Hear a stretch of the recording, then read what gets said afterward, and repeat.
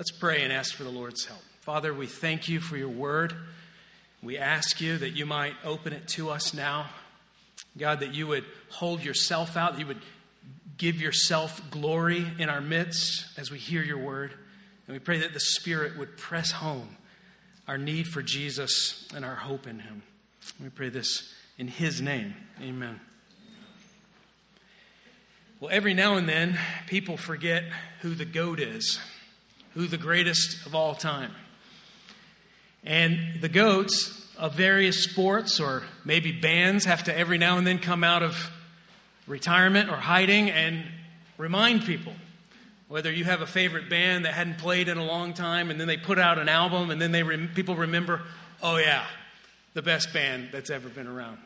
Or if it's Michael Jordan with his flu game, which we found out later is food poisoning, and he comes out and defeats the enemy.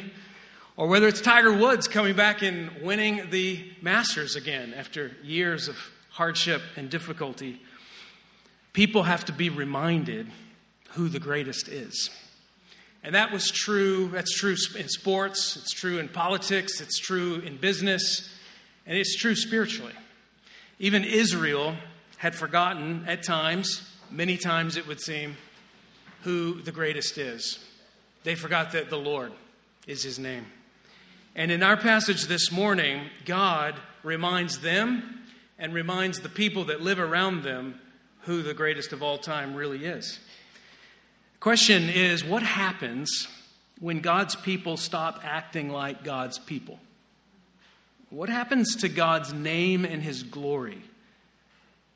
Well, God will defend himself. He will defend his name, and he will purge his people and chastise them if necessary.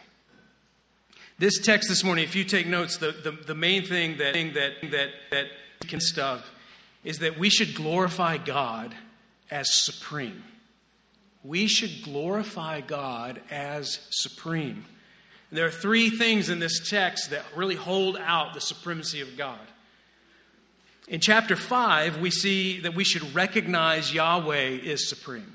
We should recognize that Yahweh is supreme. That's the first thing we'll think about. In chapter 6, verses 1 through 16, we're urged to respond to Yahweh's his graciousness. Respond to Yahweh's graciousness. And then at the end of this narrative, there's a few verses at the end that tell us to respect God as holy. It's chapter 6, verses 17 through 7:1. So glorify God as supreme by recognizing Yahweh as supreme, responding to Yahweh's graciousness, and respecting God as holy. Let's think about recognizing God as supreme. Verse 1, after the Philistines had captured the ark of God, they took it from Ebenezer to Ashdod, brought it into the temple of Dagon, and placed it next to his statue. There's three things that you need to know in order to make sense of where we're dropping into this narrative. If this was a Netflix series, this is season 2, episode 1. And it starts in Philistine territory in the city of Ashdod. But you've got to know what happened in season 1 to know why we're starting in that city. So 3 things you need to know. The first thing you need to know is when this happened. This happened during the period of the Judges. So you'll know there's a book in the Bible, a few pages over, called Judges. And this is happening at the very end of that period. In fact, Samuel, who's going to be the priest, the new prophet, he's going to judge. He's going to be the last judge in that era. But this is just at the beginning of his time. And Judges has a refrain in it that tells us all we need to know about that period. It's this. This is in Judges 21:25. In those days, there was no king in Israel. Everyone did whatever seemed right to him. So in those days, people had the word of God. They had been delivered from Egypt. They were in the promised land, but they were in an era where there was disorganization. The priests of the Lord sometimes taught the Bible, sometimes didn't. The people regularly engaged in idol worship. And so as a result, God regularly chastised them with an enemy from another town or another city over. Well, the Philistines are the people that God is now using to chastise Israel. The second thing you need to know is that the spiritual state of Israel was poor. It was poor. This is not a high moment in Israel's history. This is not one of those mountaintop experiences where Israel is, batting 1,000 and hitting 61 home runs in 1 year.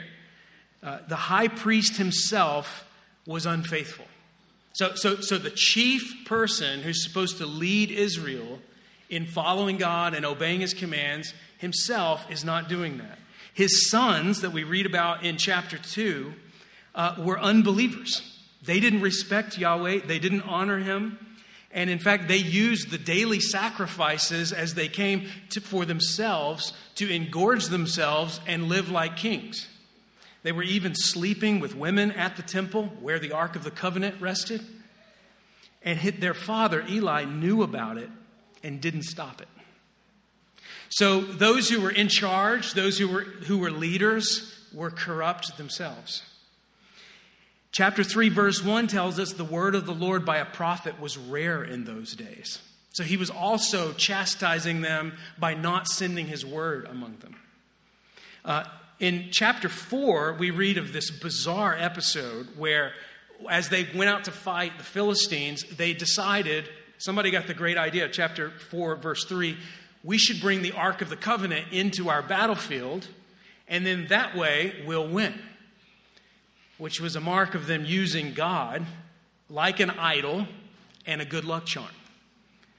And so that episode leads to the Ark of the Covenant being captured by the Philistines and taken into the Philistine control, which is a major shock if you're following along.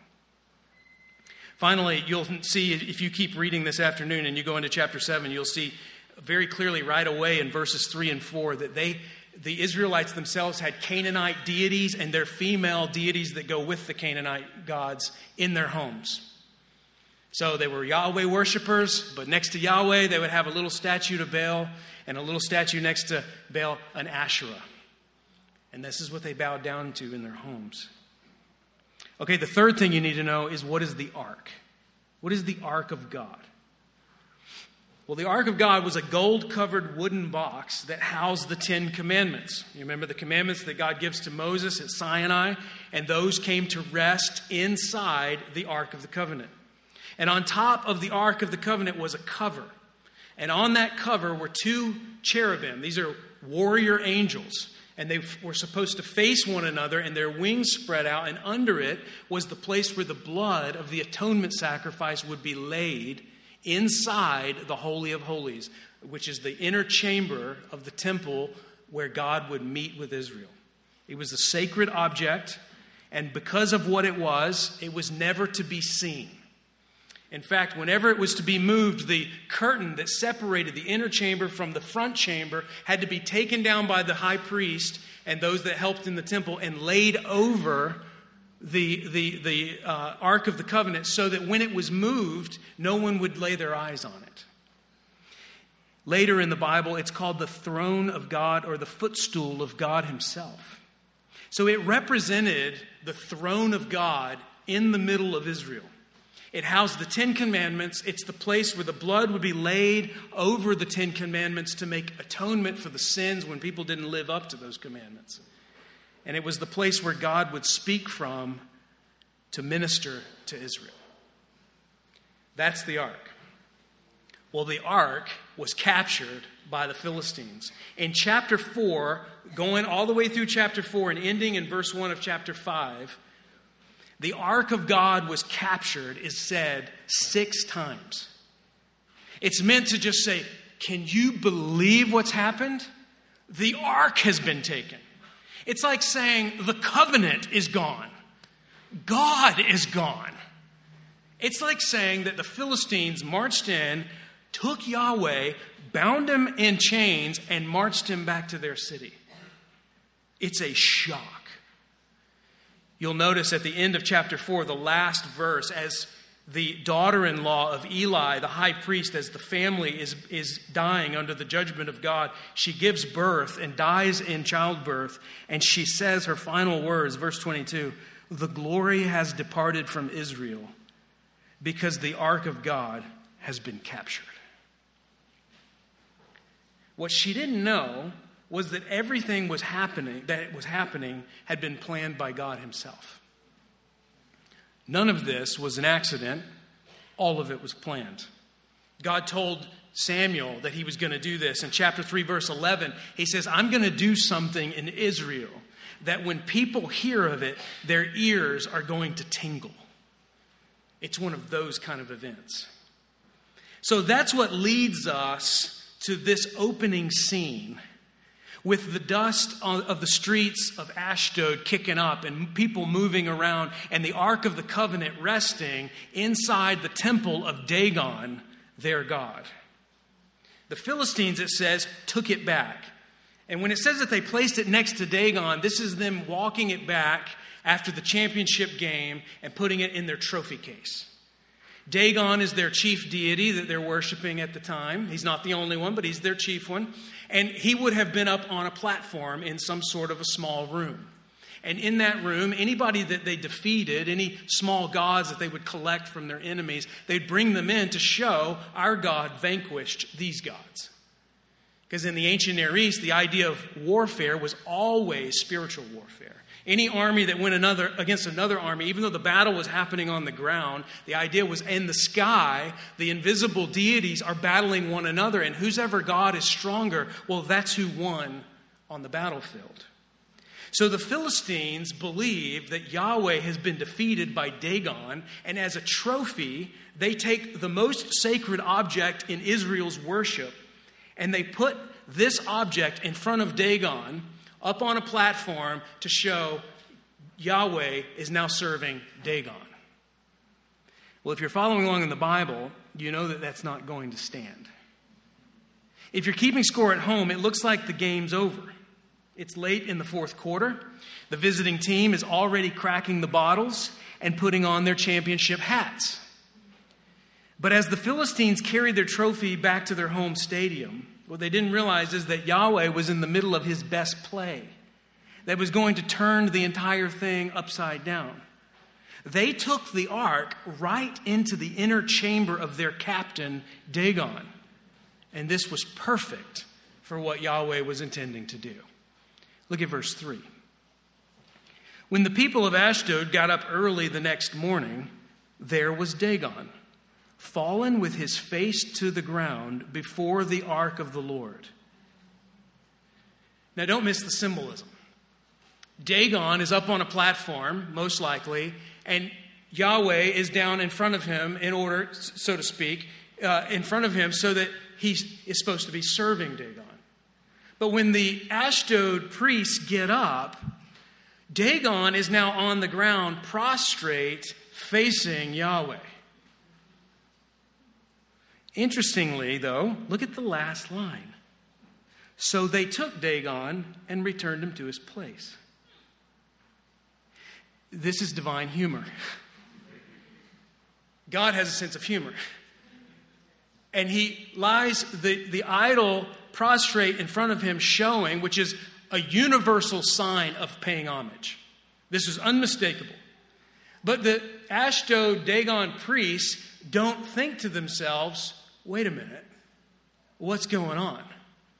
Instead, they get a group of people together. It's interesting that they took Dagon. It took several of them. Their God is so powerful, it took many to lift up and put him back on his pedestal. What are they thinking as they walk out and kind of say, that was strange. Good thing we got him back up on his platform. Well, the next day, verse 4. But when they got up early the next morning, there was Dagon, fallen with his face to the ground before the ark of the Lord. This time, Dagon's head and both of his hands were broken off and lying on the threshold. Only Dagon's torso remained. Dagon is decapitated this time. And his hands are broken off as a symbol of strength. You remember all through, even in Scripture, the right arm of God, the arm of the Lord is not too short to save, right? The arms of God represent his strength, his power, his sovereign providential activity on behalf of his people. Obviously, you know what a head stands for. And so here is Dagon with just the torso left. The hands, which represent his power, have been dismembered, and his head separated from his body. Dagon was defeated without a battle. Now this leads to more superstition. Verse 5, it says, "That's why still today the priests of Dagon and everyone who enters the temple of Dagon in Ashdod do not step on Dagon's threshold." This is a common superstition that pervades all of humanity all over the earth. All ancient civilizations, even our own, the tradition of picking up your bride to cross the threshold comes from these ideas, that there are demonic evil spirits that gain access to a home or a building through the threshold. And so you lift up your skirt so you don't drag a demon with you, or you lift up your bride symbolically so that her dress doesn't scrape the ground and you enter in safely. Well, in Ashdod, they apparently adopted this after this had happened because this is startling to them. But it doesn't dawn on them that Yahweh is supreme. Their idolatry and their superstitions only increase. So, verse 6, the Lord is going to get the message clearly out. It says, "The Lord's hand was heavy on the people of Ashdod. He terrified the people of Ashdod and its territory and afflicted them with tumors." When the people of Ashdod saw what was happening, they said, "The ark of Israel's God must not stay here with us because his hand is strongly against us and our God Dagon." Chapter 6, verse 1 tells us that the time period of this whole episode was 7 months long. The whole time while the ark was there until it returned to Israel. So sometime over the course of a couple months, the city began to suffer from a plague that caused some sort of boils and painful sores and death that was traveling through. We learn as we keep reading that some were dying because of all of this. In chapter 6, verse 4, we're going to find out, we're going to read when we get there, that they make mice, indicating that there were mice involved. So some speculate that this is an early example of bubonic plague that was happening in this town. Others suggest that it's a dysentery disease that the mice were spreading as they ate the crops and spread a disease that then was being digested and eaten through the city. Either way, the timing of all of this is happening ever since they bring in the Ark of God. The bottom line is that painful sores, tumors, death, and mice are everywhere, and their land is being destroyed. So this leads them to make a very rational decision. We should remove the ark. So that's what we read in verse 7 and 8. And what we read here when they say, well, read verse 8. It says, "So they called the Philistine rulers together and asked, 'What should we do with the ark of Israel's God?' The ark of Israel's God should be moved to Gath," they replied. So they moved the ark of Israel's God. 3 times we're going to read that the ark has to move. What should we do about this? Move the ark. Let's get it out of here. Get this God away from us. So, verse 9, they moved it to Gath, but the same thing happens there. After they had moved it, the Lord's hand was against the city of Gath, causing a great panic. He afflicted the people of the city from the youngest to the oldest with an outbreak of tumors. So, what do they do in Gath? The same thing they did in Ashdod. They said, we should move it to Ekron.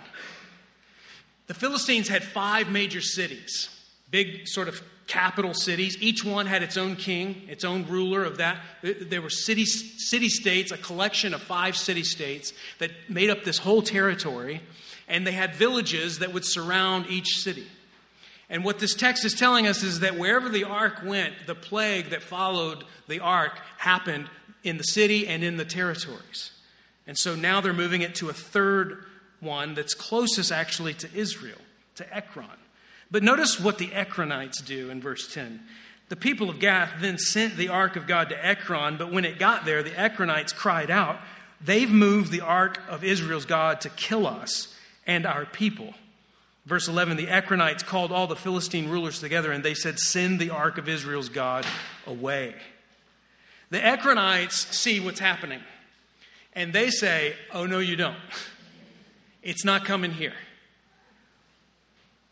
So the whole episode comes to this climax in verses 11 and 12 when all of them are gathered together. All the 5 Philistine rulers are gathered together, and they agree together, we shouldn't keep this.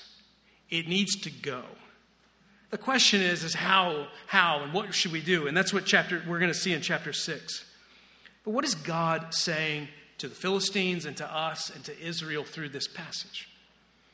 Well, he's telling us that God is not dependent on anyone to rescue him and give him glory. God is able to raise up children from the rocks, Jesus said. God is working on his own terms among the nations, even when his people fail to glorify him. Church, God doesn't need us to proclaim Jesus. He invites us to participate in what he's doing. His agenda of spreading his glory from one end of the earth to the other will be accomplished. When the spiritual forces of darkness appear to be their strongest, it's then that they're actually weak. Christian, God wants to remind you that he is supreme. And when it looks like his power has waned and the darkness of idol worshipers has eclipsed his glory and his power, nothing of the sort has happened. God is supreme and will vindicate himself.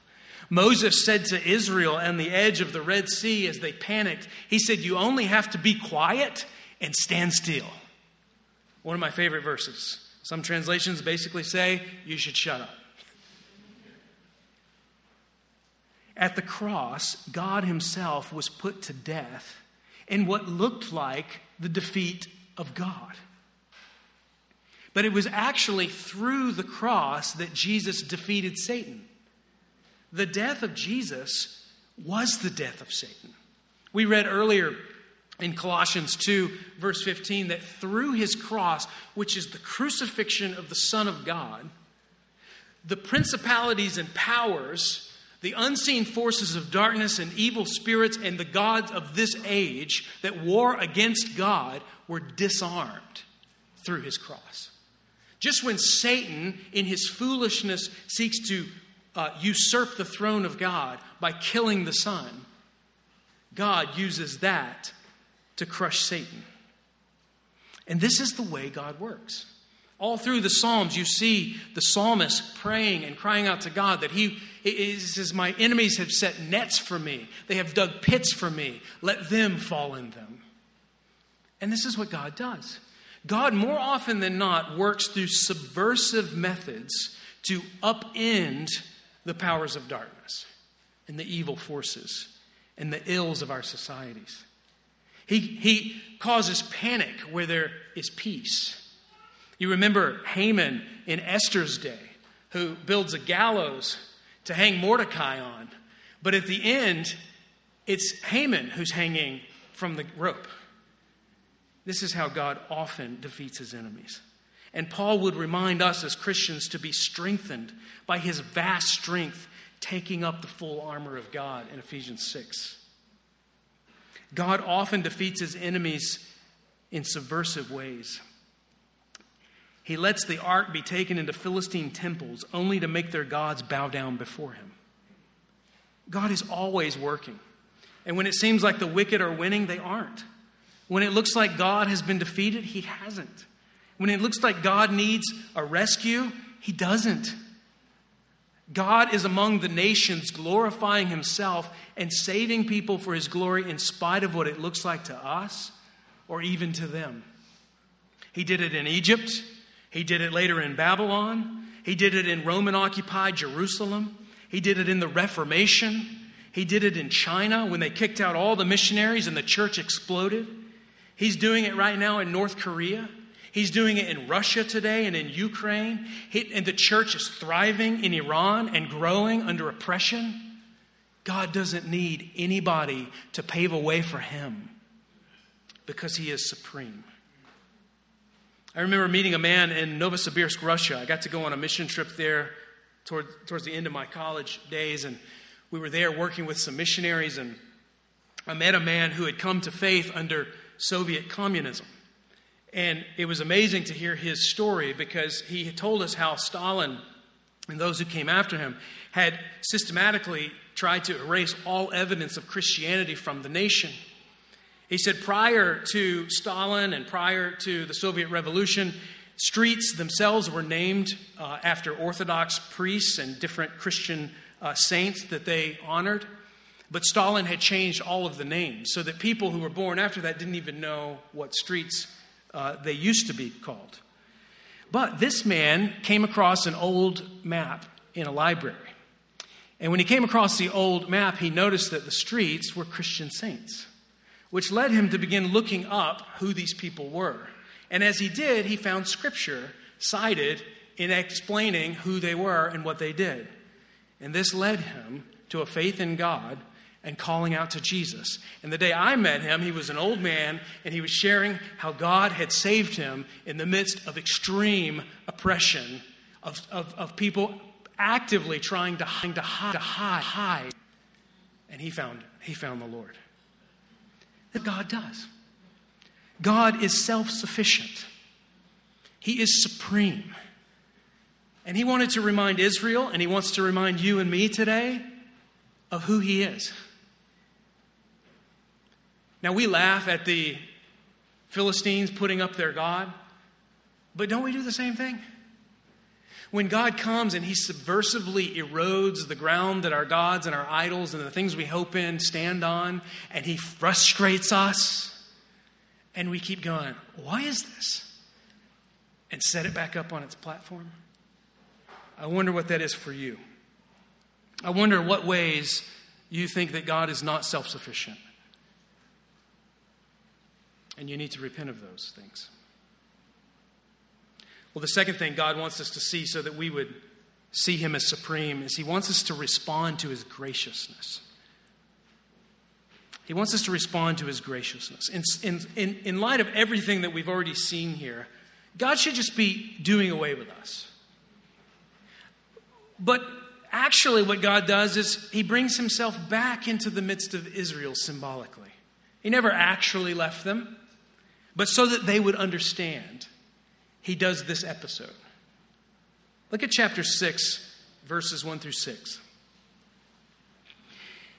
It says, when the ark of the Lord had been in Philistine territory for 7 months, the Philistines summoned the priests and the diviners and pleaded, what should we do with the ark of the Lord?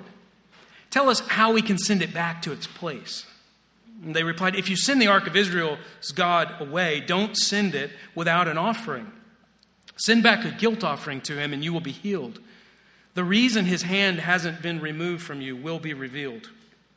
And they asked, what guilt offering should we send back to him? And they answered, 5 gold tumors and 5 gold mice, corresponding to the number of Philistine rulers, since there was one plague for both you and your rulers. Make images of your tumors and of your mice that are destroying the land. Give glory to Israel's God, and perhaps he will stop oppressing you, your gods, and your land. Why harden your hearts as the Egyptians and Pharaoh hardened theirs when he afflicted them?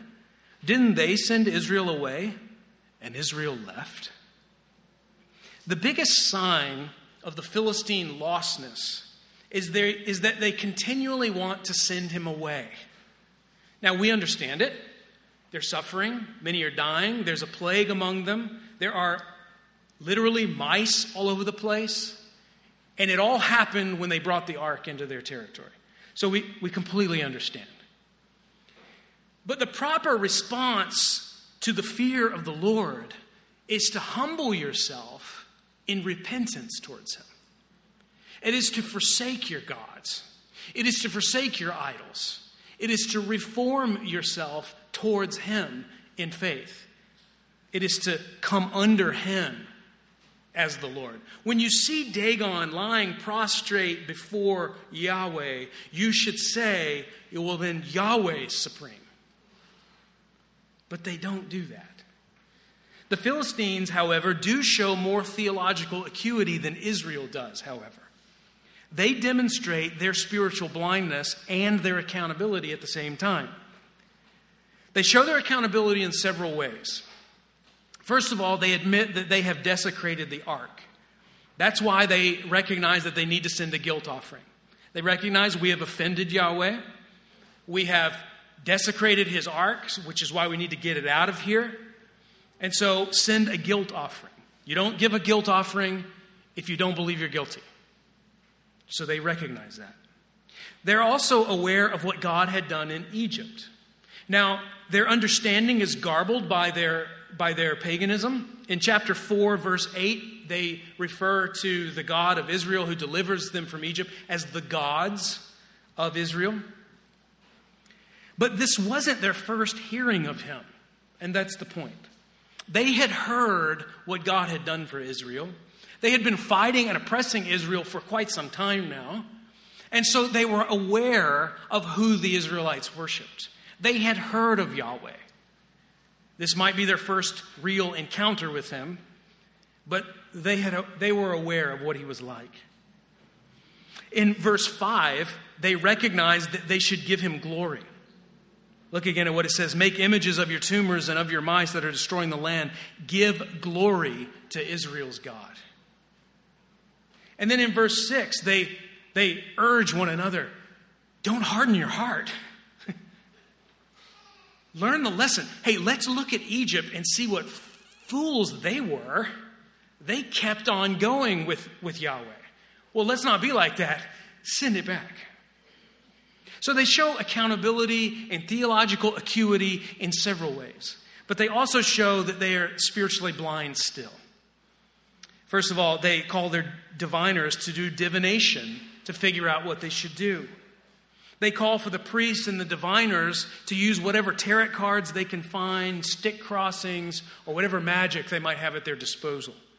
And you might say, well, what else would they do? Well, they could go next door, 12 miles to the east, and talk to someone in Israel and find a priest there.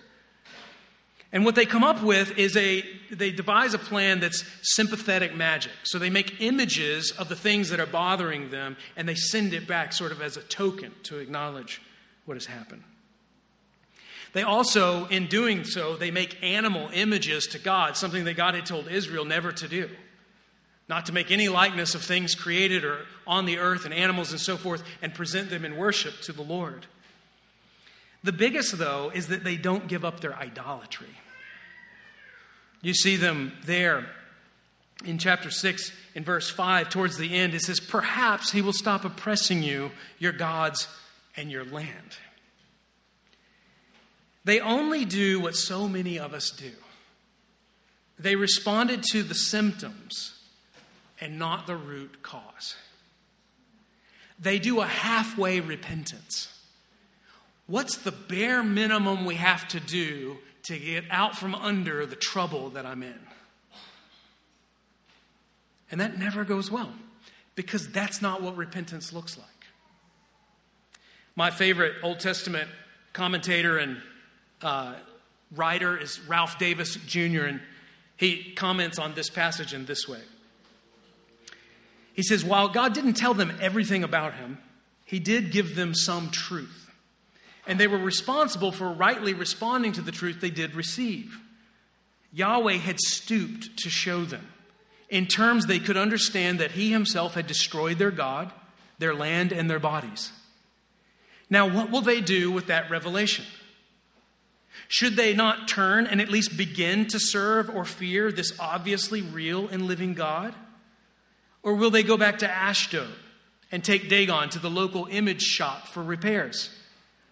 Maybe they will lobby the Five Lords to fund research and development of rat and mice pesticides. Some of the elite may slap Survivor of the Plague 1070 bumper stickers on their chariots. Perhaps the majority simply sighed, well, I'm glad that's over. It's so easy for us sinners, Philistine or otherwise, to respond only to the pain and not to the truth of a situation. Is there anything in your life where you're just trying to deal with the symptoms, but God is pressing on a root sin that he wants you to actually repent from? Maybe you're at church. You are sort of entertaining worship with God, but you won't submit your life to him. You won't come up underneath his rule. You won't give up your own gods and the things that you cling to for power and for strength and give you independence. God is calling you through this passage to repent all the way. Is it not the case in America today that this is the state that we're in? Isn't our society afflicted with terror? The ills of our society are physical, mental, financial, social, familial. Our children languish under anxiety. Teenagers swear at their teachers. Some of them say hateful, horrible things to them. Young men shoot up schools. Our marriages, if they happen at all, are only temporary. Sexual sin is accompanied by sexual disease, but we don't ever even ponder forsaking sexual sin, but only ask what can we do about the disease. Our financial situation is a hollow shell, and yet we just keep seeking a new bandage, printing more money, and kicking things down the road. A new bandage, a new pill. We celebrate pluralism, which is a euphemism today for getting past Christianity.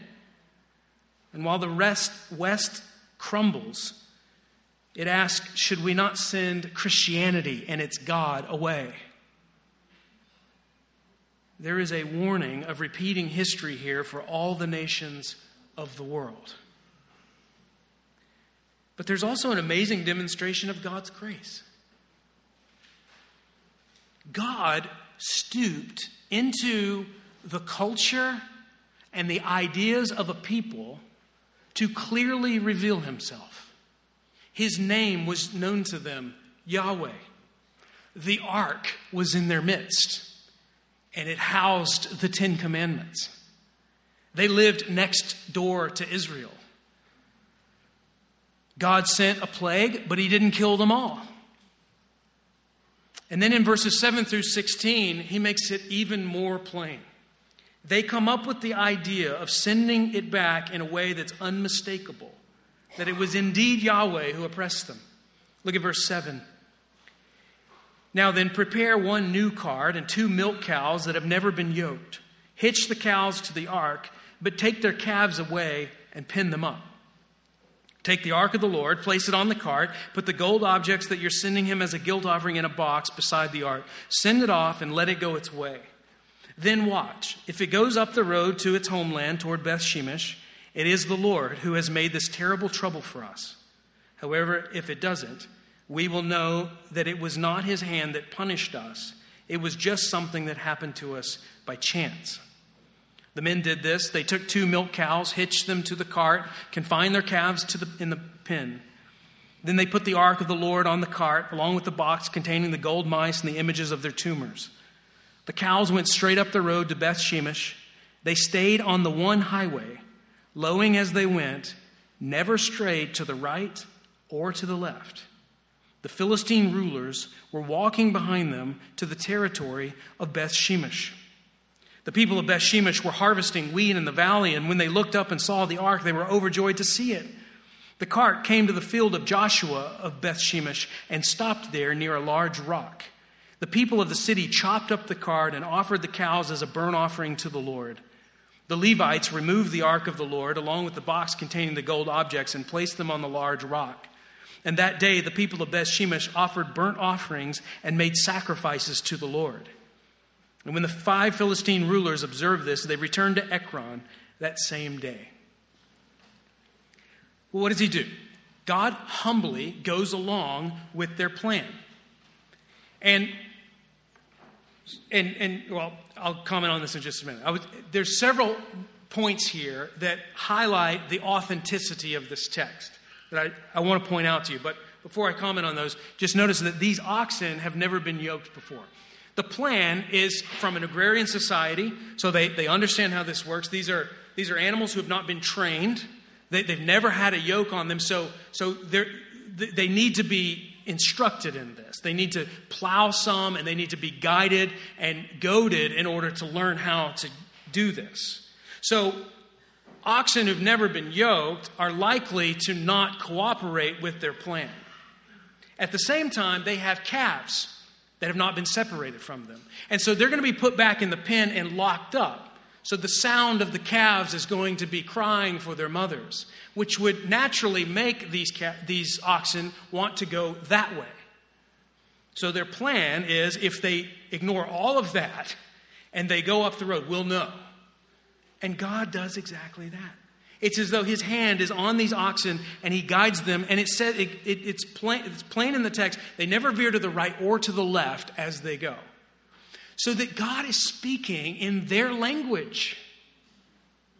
And he's agreeing with them and allowing their plan to succeed to reveal himself. That's the graciousness of God. Isn't that amazing? Now, if you're a skeptic and as you read this and you think, well, I don't know, this just seems so primitive and so crazy. I don't even know if I think this even happened. Well, I just want to point out that there's multiple things here that highlight the authenticity of this text. First of all, everything we know about the Philistine material culture is here. 5 city-states ruled by 5 rulers who worshipped a pantheon of gods. And archaeology bears all of that out right next to Israel. These towns that are mentioned are known to us, including Beth Shemesh. You might say, well, how do we know what went on there? Well, we read throughout the text, and you see in the material culture of Israel and Philistine that they constantly traded and mixed, which means they talked to one another. So people, no doubt, shared what happened, because that's what people do. You can imagine them later. It says that anytime that Israel needed to get their plowshares sharpened, they had to go to Philistine territory to get them sharpened. And so there they are, and they're going, man, what happened over here? Well, didn't you hear? And of course these things would be repeated, and of course they would be shared. The god Dagon is actually a Ugaritic god that's local to Palestine in the Canaanite territory. This is not a god that the Philistines would have had in Greece where they came from, which means that they adopted the local deity of the territory that they were in, which is what ancient people did. They didn't bring Dagon. Dagon is not a natural god for the Philistines, but he is a natural god to the Canaanites, and that's where the Philistines had moved. And then here they are with this agricultural society, and they're acting like people who think this way. It's everywhere. These are all little details that you miss if you write this later and you're trying to come up with a story to validate your God. The Philistines were under great spiritual darkness. They were groping in the darkness, guessing at what God requires. But in God's graciousness to them, not only did he speak their language and reveal himself and go along with their plan, but he didn't kill them for things that he said he would kill people for in the law of Moses. Think about it. They looked at the ark. We'd have to be crazy to think they didn't look in the ark at the 10 Commandments. Who wouldn't do that? They touched the ark. They desecrated it. They made images to offer to him in worship, something God said never to do. And yet, God didn't hold them accountable for what they didn't know. Sometimes we can get hung up on what people without God's word in the world know and what are they responsible for. And one thing to do is just to say, I trust the Lord, and I trust that he will judge justly. Romans 1, however, tells us that everybody knows quite a bit. Enough to condemn us and enough to be conscious and suppress it so as to avoid the revelation that God gives. But here in this passage, we also see one example in God's kindness to us of how God has not left the nations in total darkness. This is one 7-month episode in one nation's history, but it highlights the silent revelation God has been giving throughout the world across time, a revelation that people reject consistently. It is only by the grace of God that anyone turns to Him. We need His revelation of Himself, and we need our hearts to be regenerated and turn towards Him to receive His revelation and repent from our idols. However, don't miss what God didn't do to them. They did all of this, and they did it wrong, but He didn't wipe them out here.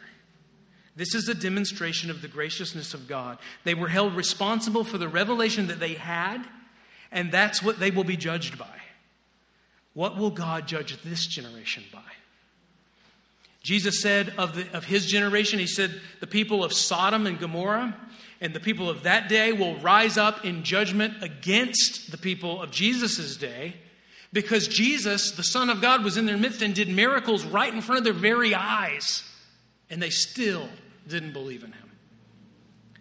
If you're here this morning and you're not a Christian, this passage is telling you, don't harden your heart. It's telling you, give glory to God through Jesus, His Son. It's telling you to hear of God's gracious sacrifice on the cross and His revelation of Himself through Jesus to bring you to Himself, to sacrifice His Son for your sins and your idolatry so that you could know Him. Don't miss that.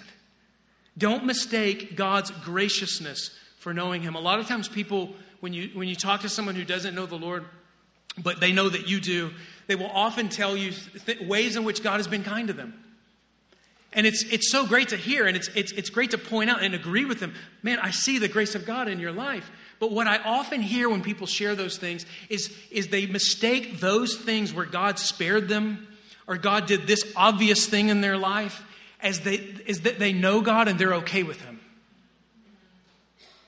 When they have never repented, they don't worship the Lord, they don't follow Him with their lives, and they're relying on being saved in a car wreck or something like that, when in reality, it's those very things that are going to judge them in the last day.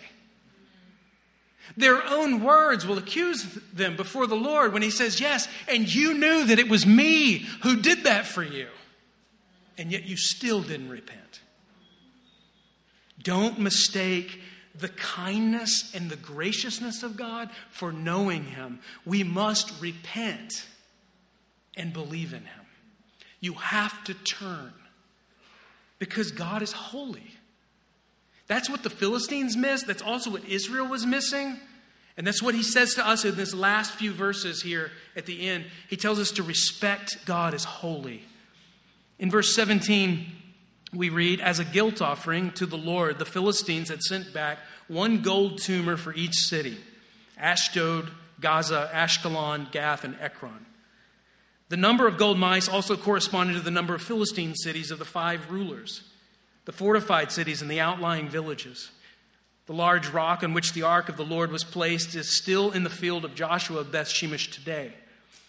God struck down the people of Beth-Shemesh because they looked inside the ark of the Lord. He struck down 70 persons. And the people mourned because the Lord struck them with a great slaughter. The people of Beth-Shemesh asked, who is able to stand in the presence of the Lord, this holy God? To whom should the ark go from here? And they sent messengers to the residents of Kiriath Jearim, saying, the Philistines have returned the ark of the Lord. Come down and get it. So the people of Kiriath Jearim came for the ark of the Lord and took it to Abinadab's house on the hill. And they consecrated his son Eleazar to take care of it. Well, the narrative isn't quite over because Israel still has to learn their part. What was God doing for His people through all this? Well, He was purging them of their idolatry. The sad reality is that Israel was in a similar kind of spiritual state as the Philistines. And you'll notice that they treated the ark the same way the pagans did, only they were judged for it.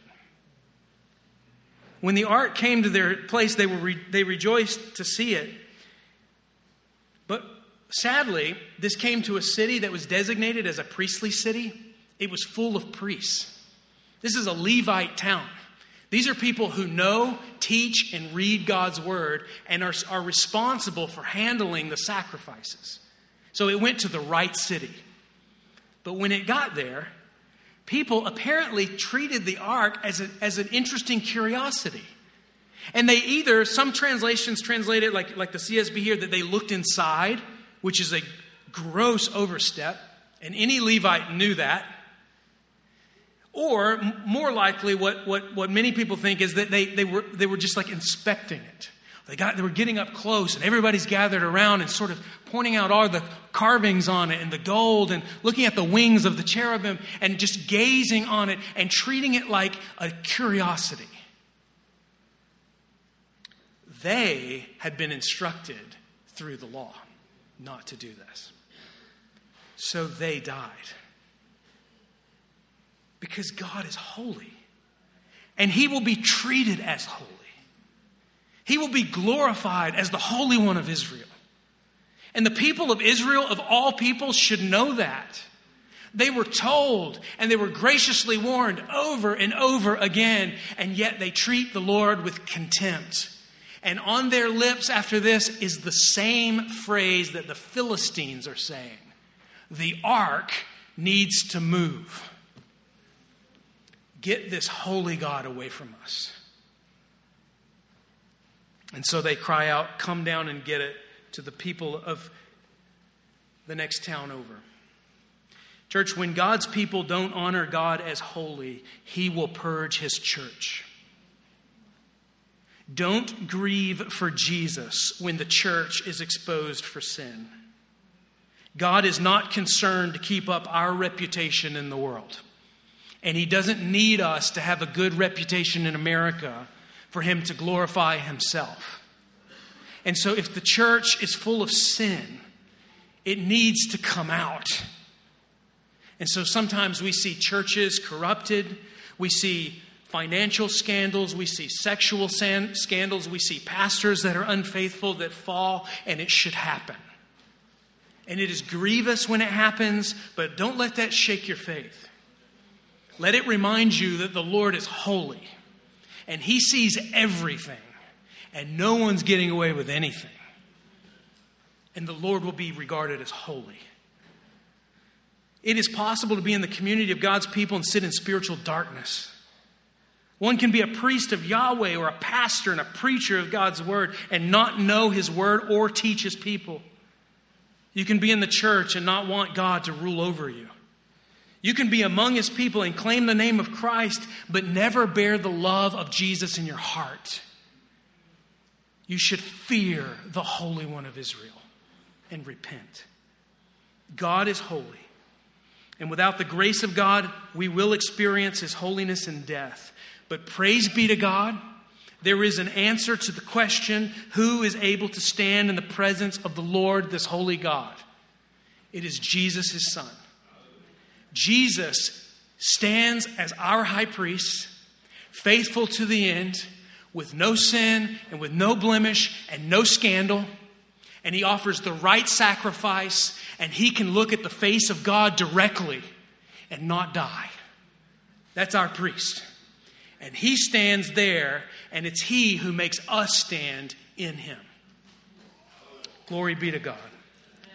Let's pray. Father, we thank You for that profound truth that You are holy, You are supreme, and You are gracious.